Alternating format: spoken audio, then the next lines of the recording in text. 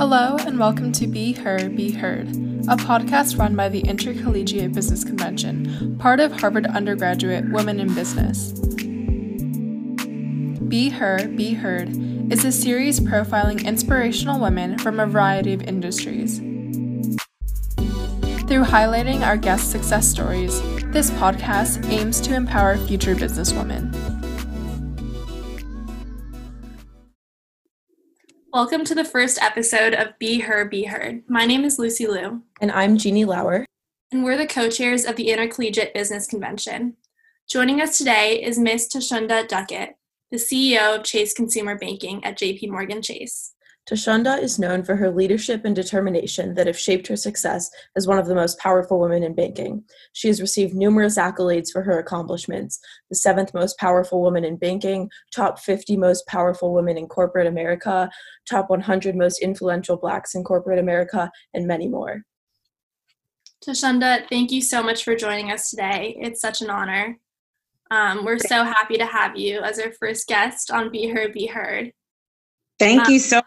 I am deeply honored that I am your first guest on what is such an amazing platform and podcast. So congratulations. Thank you. Thank you so much. And to start us off, we would just love to hear a little bit about how you entered the finance sector and sort of the path of your career that has led you up to this point. Absolutely. What's so interesting is that growing up, my parents always told me to reach for the moon, because even if I missed, I would be among the stars. I had no idea that part of the moon reaching would be becoming a CEO of the consumer bank at JPMorgan Chase.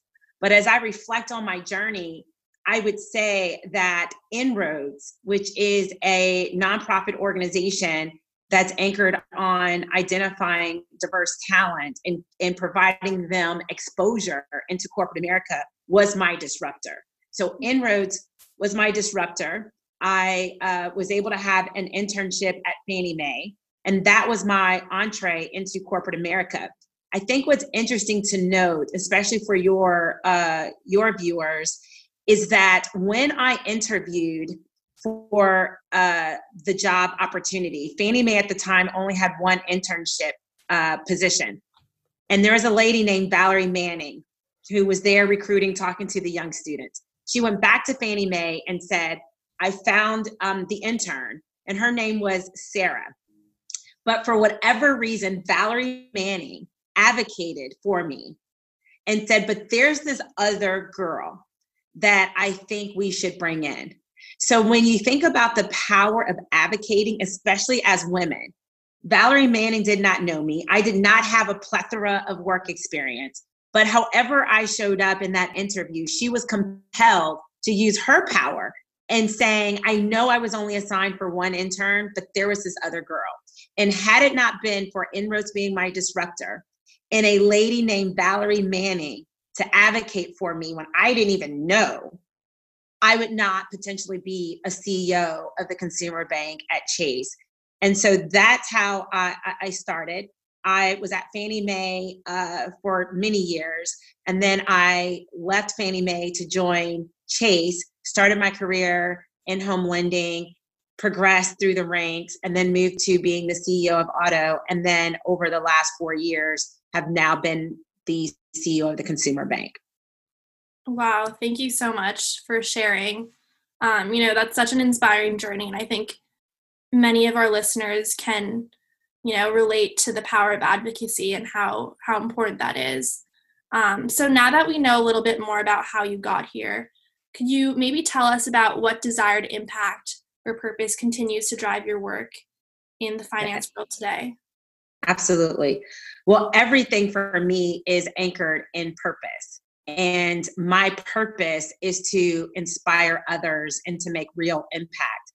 And when I think about that purpose in corporate America, one of the anchors that I'm very passionate about is financial health. I think that everyone is worthy and deserving to have a path of financial security, no matter where they are.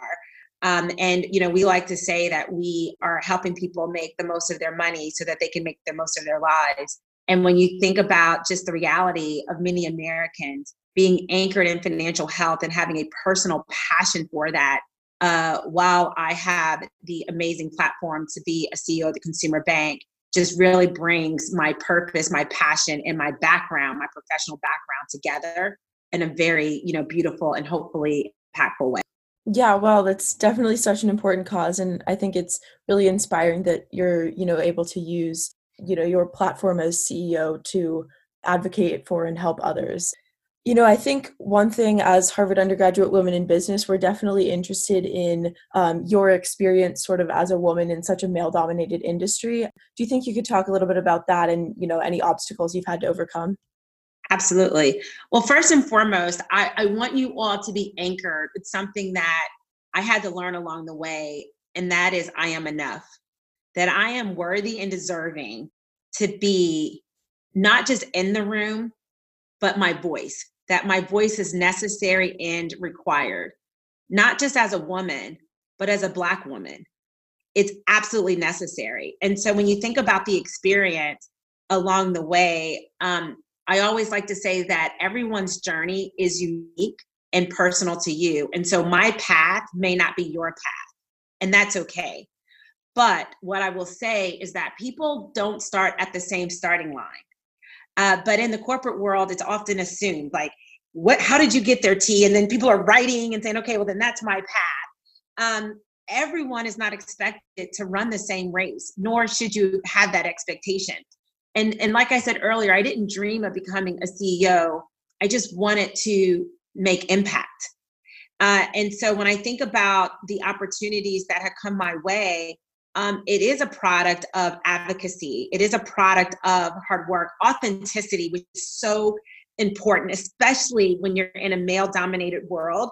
Sometimes you try to water down who you are in order to, quote unquote, fit in. And what I know for sure is that watering myself down also means I'm watering down my impact.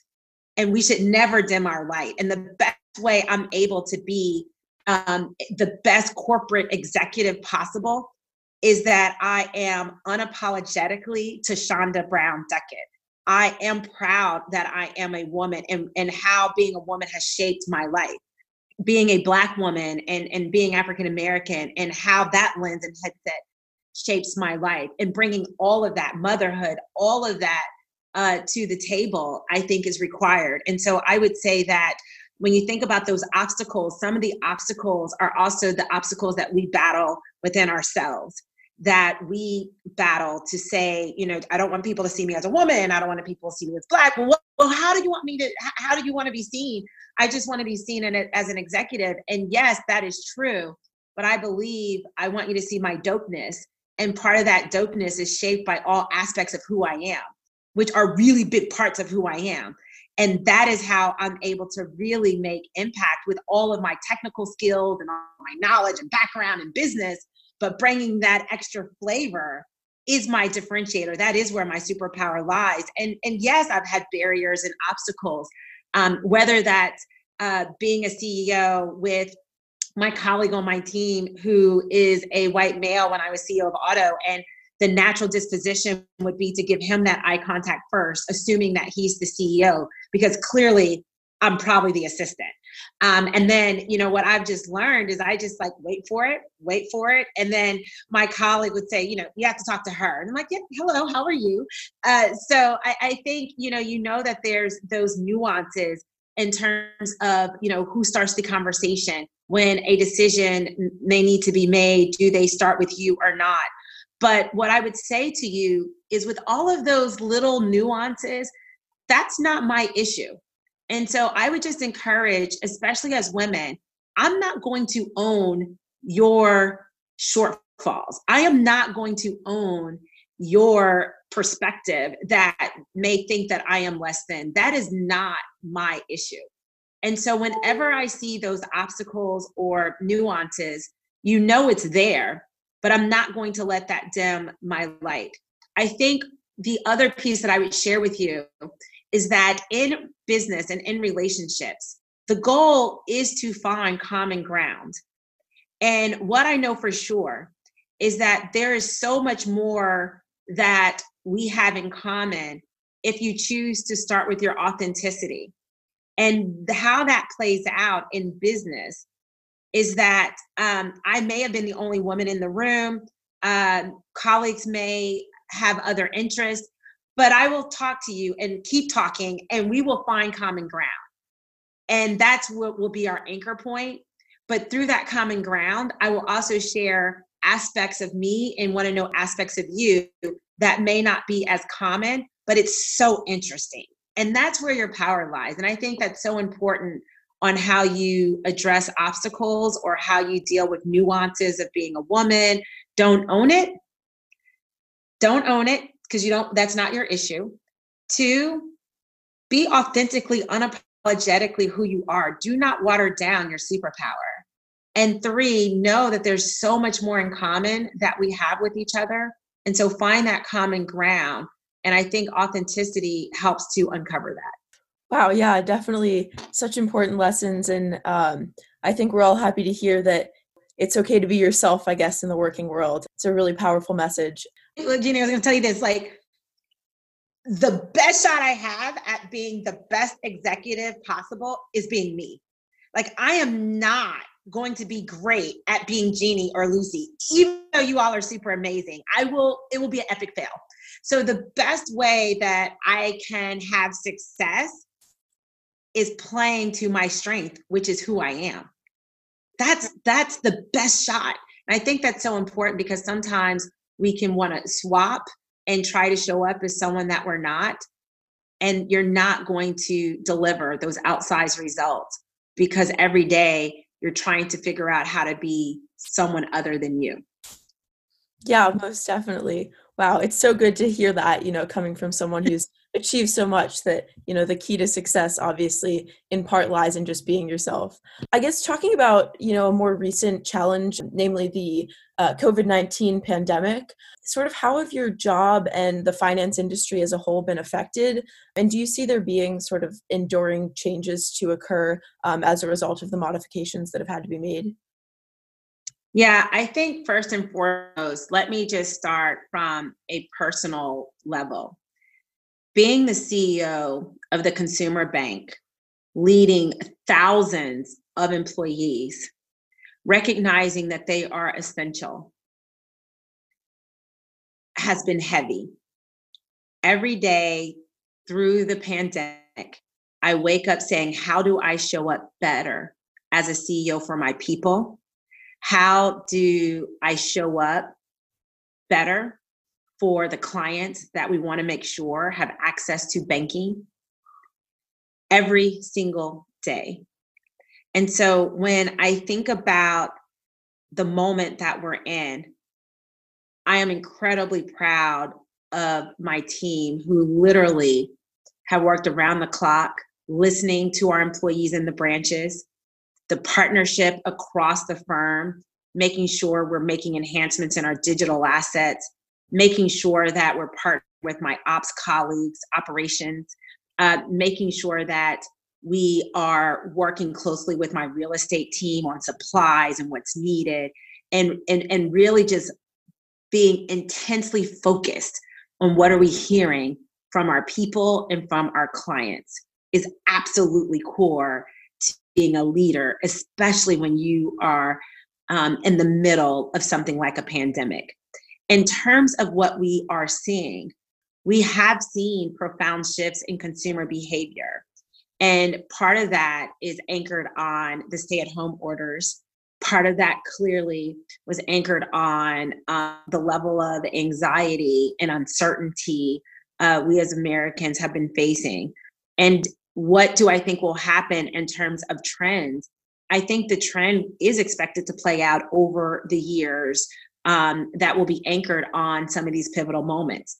I do just think it's important, though, as a leader, that you don't make decisions as if this moment is the way it's going to be forever. You really have to play those scenarios out, be very well positioned to adjust to the acceleration, but you don't want to have this knee-jerk response to something that you're seeing over the course of a couple of months, as if this level of crisis and pandemic and emotion will now be the new norm. And so it's very important to have that disciplined mindset and really be relentless in what you're seeing in terms of trends. Customers are, though, increasingly willing to migrate to digital, and we're seeing a high number of new enrollments, over the last month on some of those additional features, whether that's quick deposit, where you can take a picture of your check and you don't have to come into the branch, or wires, or paying people, and the seamlessness and easiness of doing that. And so I do feel great that our customers are using our digital capabilities at an accelerated pace. And it's core because we make it simple and easy, which you have to obsess over that customer experience. But I do think that, secondly, what we know for sure is that customers are still going to look for us for advice, and they still want to connect. And I think we're seeing that in COVID.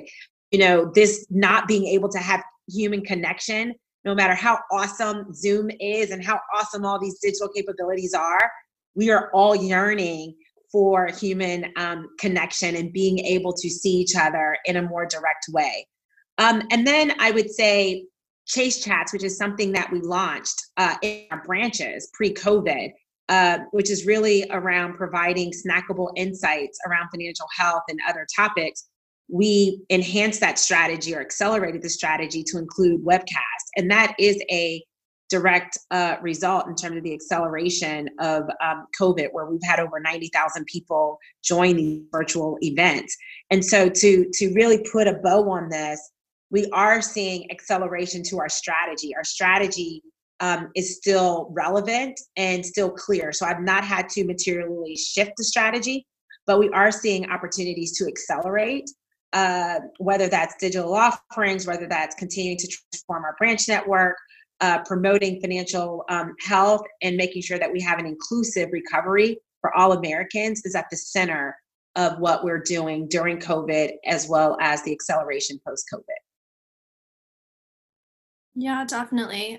What you spoke to about, showing up for your people as a leader in these really challenging times and making sure that, this industry is inclusive, really resonated with me because, this pandemic has brought to light some of the fundamental disparities within our society. And I think, especially in light of recent events, the murders of George Floyd, Ahmaud Arbery, Breonna Taylor, and countless other Black Americans, those have really illuminated the enduring systemic racism in this country.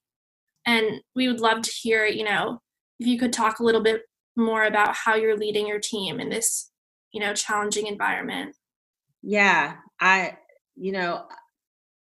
would say I'm leading the team with a level of vulnerability, a level of authenticity, a level of realness, to create space for real conversations, to create space to recognize we have to do more, to create space to ensure that this is not a moment, but that it's a fundamental shift around economic inclusion.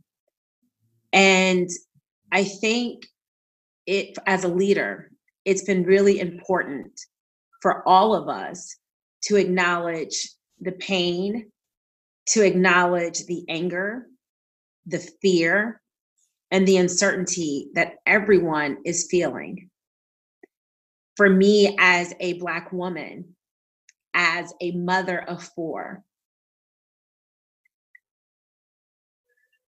I did not expect that I would have a conversation with my 12-year-old around a modern day lynching when we're still trying to process Emmett Till, that my father could talk about.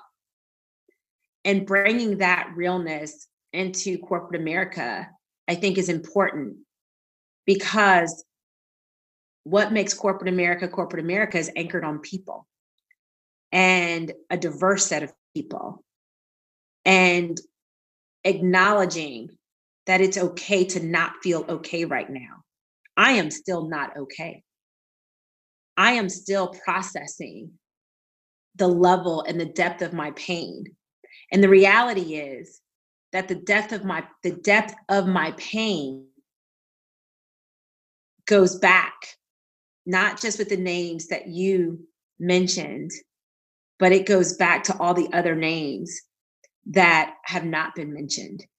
It goes all the way back to understanding that this level of disregard for Black lives, or this level of uncomfortableness to say Black lives matter, or this level of uncomfortableness to understand structural systems that have been built post-Reconstruction are still here, and that we have not fully achieved full citizenship for all Americans in this country. That is what people want desperately: full citizenship, full equality. And we want that at the workforce. We want that in our educational system. We want that when it comes to police brutality. We want equality. And so at work, what I am trying to do with my team, and it's a we thing as a leader, you have to bring the entire tribe into the conversation and meet people where they are within their pain and within their headset, and understand that everyone is not going to have the depth of the pain that I have, and create space for them to acknowledge that as well. Because you need everyone to get proximate to this narrative if you want to really do the work and go on the path to having a true inclusive environment. I'm encouraging my team to have courageous conversations. And I would say that I'm hopeful. I think that the tragedy that we've seen over the last several weeks, along with COVID, we're in the middle of a pandemic, with people being home more. I think it opened up a headset that non-Black Americans and non-Blacks around the world were able to fully understand and appreciate what felt like we've been yelling for years into the wind without regard. And that makes me hopeful, because more people are saying, wow, there wasn't another alternative to the story. He was unarmed, he was laying on the ground, and for a $20 bill, he got sentenced in the middle of a street to death. That hurts. So I am hopeful that this moment is more than a moment. And I'm hopeful that for my team inside the firm, and I'm hopeful and encouraged that we are continuing to have real dialogue. We are acknowledging that it's okay to not be okay, but we're also looking at everything that we do with a headset of that there's more to do. And I think that gives me hope, and that we need everyone on this journey, not just Black employees, not just the Black executives.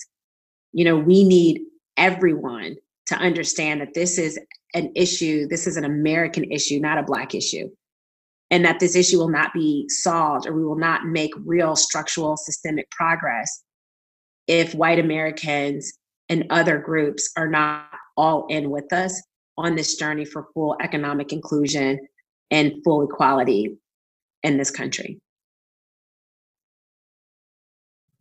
Yeah. Thank you so much for sharing, your thoughts on that and your sense of hope with us. And sort of looking into the future, can you speak more to the dire importance of, initiatives promoting diversity and inclusion in the workplace, and how do you envision implementing those? No, I love the question. I think first, it is acknowledging that this opportunity of hope has to transcend initiatives. It has to transcend it in a way that's anchored on structure.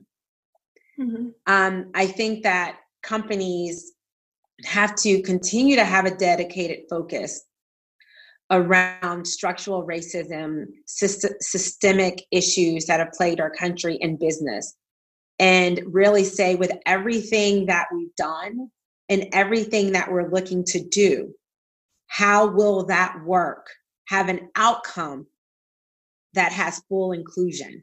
Whether that's the dedicated focus of inclusive recruiting, looking at every area of the firm and say, where do I not have representation? women, Blacks, etc. And what is the job to be done, not in aggregate and saying 50% of my workforce is female or X% of our workforce is Black, but look at areas where it's 2%, where it's 20% female, and then say, what do I need to understand structurally about those repeated outcomes for year after year, decades after decades? I have to disrupt that in a way that says, where am I recruiting the talent? What are the questions that I'm asking? How do I understand transferable skills? How do I anchor on talent is created equally, opportunity is not? And say that I don't believe that there's any area in corporate America that should not have 50% female representation at every level of corporate America.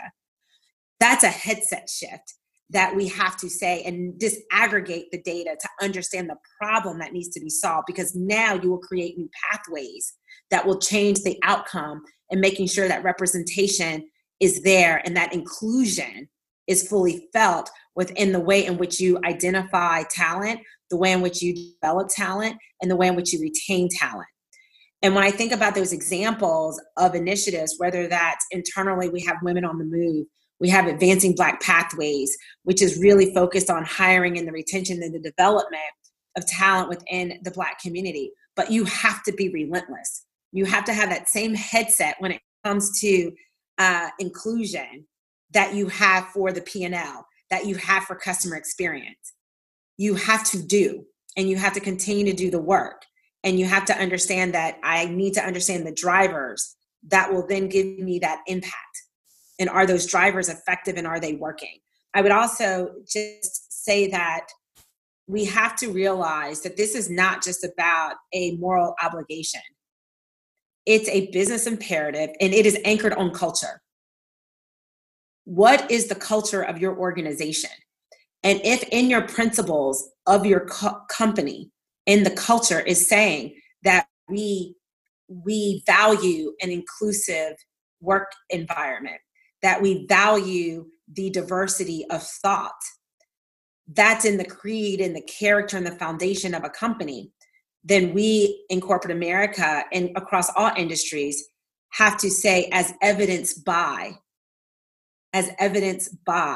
the work that we do and the level of work that we do, in order to make sure that that statement is true and that it is felt by all employees within the company.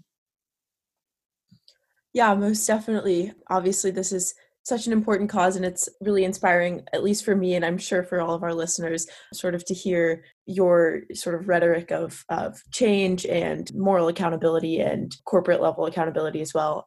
I think we're about out of time. Thank you so much for joining us. It's been... Thank you. You guys were fantastic. I wish we had more time, but let me just congratulate you and everyone who listens. I will leave you with this. Know that you rent your title, but you own your character. Never dim your light.